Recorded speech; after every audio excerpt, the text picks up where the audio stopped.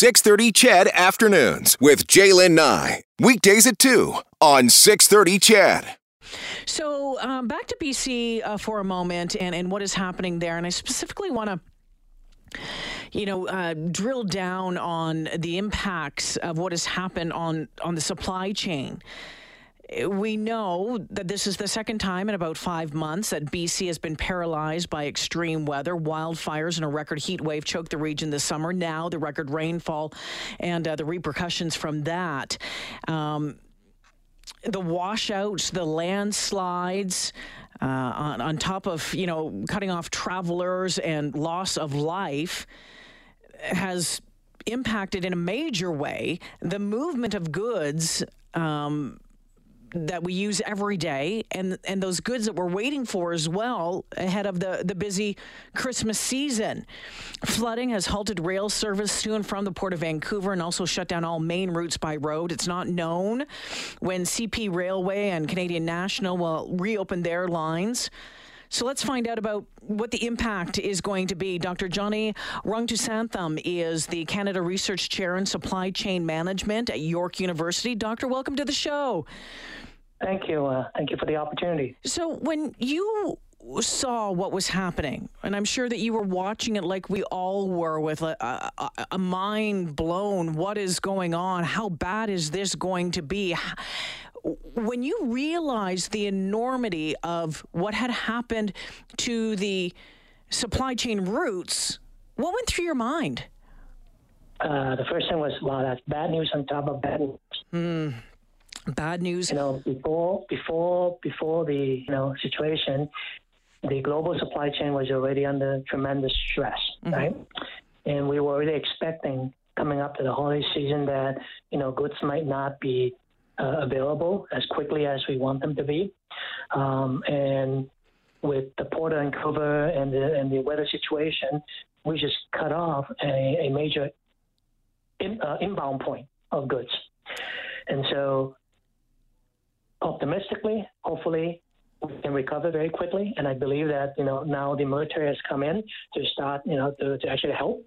And in the worst case, we may see delays actually goods getting in the hands of consumers through the shelves that we buy goods from.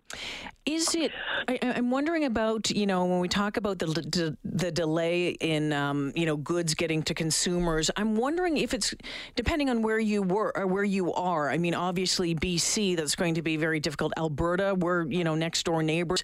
Is it more of an impact provincially than nationally, do you think?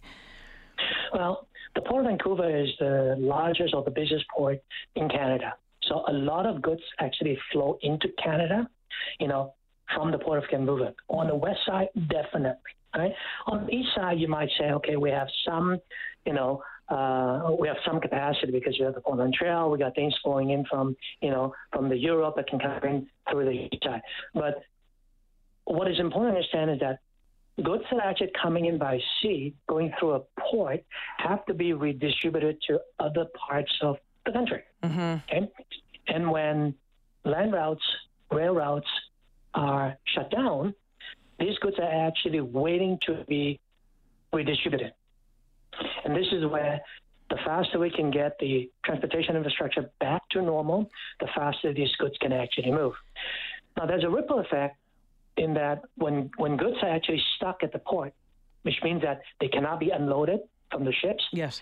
That means that other ships are actually in the queue, in the line, waiting for their goods to be unloaded. So that congestion builds and builds and builds. And if I was reading correctly, the Port of Vancouver puts through about $500 million in cargo a day. Is there the possibility of those ships being diverted up to the port in Prince Rupert and being distributed that way? Yes, and as long as those ports can handle the size of the ships that are coming, because there are differences, right? Then they actually have the material handling capacity to actually load and unload. Now, Now, it's not just inbound, right? When things cannot be unloaded, that means that things cannot be loaded as well. So there's also outbound issues, right? Things that we sell, okay, are now also stuck.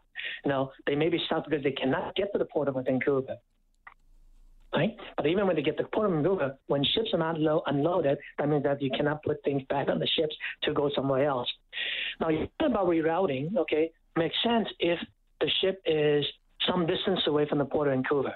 Then maybe you can divert the routes. But we also know that globally, it's not just the port and river that's under a lot of stress, but all ports are actually in the same situation. So in the U.S., which you might say, well, Vancouver and go to Seattle, well, they're also under stress, right? Yes. They're also congested. So this is what I said. This is what I mean by bad news on the bad news. We were already in a very stressful supply chain situation in terms of movement of goods. This just adds, to the frustration. Doctor, I'm curious. Okay, so moving forward, we're kind of bound by what we have, by the geology of this country, right? Through BC, through Alberta, through the prairies, and through northern Ontario.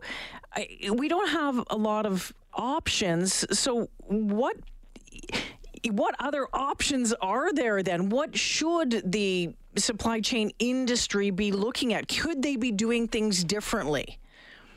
Well, if you go back to why we're in this situation, it's because we trade globally, right?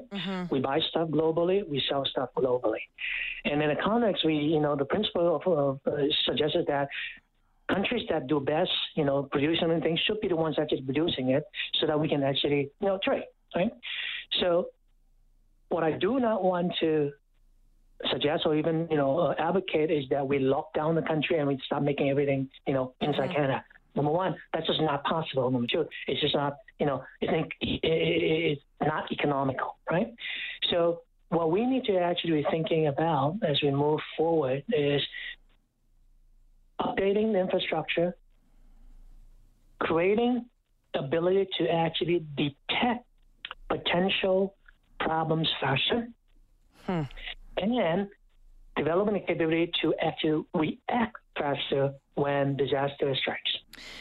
We know, we have seen over the past year, 2 years especially, that we are seeing more of these major weather disasters, these so-called once-in-a-century storms, and we're seeing some, massive repercussions from them. How much attention does the industry pay attention to that right now? I know you're talking about we need to be upgrading infrastructure and detecting problems faster, but is the industry itself, when the rail, train, the cargoes, the ports, are they aware of what a lot of people would say is, the result of climate change? Are they adjusting to deal with that? And I don't want to be, I guess I'm misspoken. I think industries are aware. It's just that the solutions that they may be thinking about, or even thinking with recession, it's a very long time out, right? And it's very hard to predict where the next weather disaster is going to be. Which is why, in the shorter term, what we can do is actually make sure that the infrastructure that we have is resilient, robust to those events, making sure that we are able to see that event coming faster. When it's weather, it's possible to look at weather patterns and start thinking about, what if it hits this location? What if the power goes out here, right? But there's other events, like earthquakes. Of course, yes, I know that the signs of earthquakes, we've gotten to a point where we may actually get a little bit more advanced warning than in the past. But there are natural disasters that really just not possible to have any advanced warning information. And so the next best thing we can do, which is why I said, make sure that our infrastructures are robust, make sure that at least we can react faster, right? So that we can mobilize the recovery efforts faster.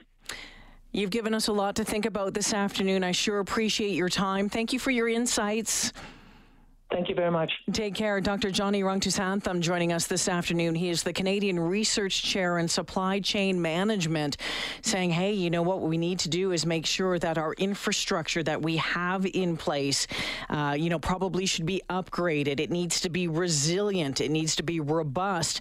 And we need to be able to detect problems faster.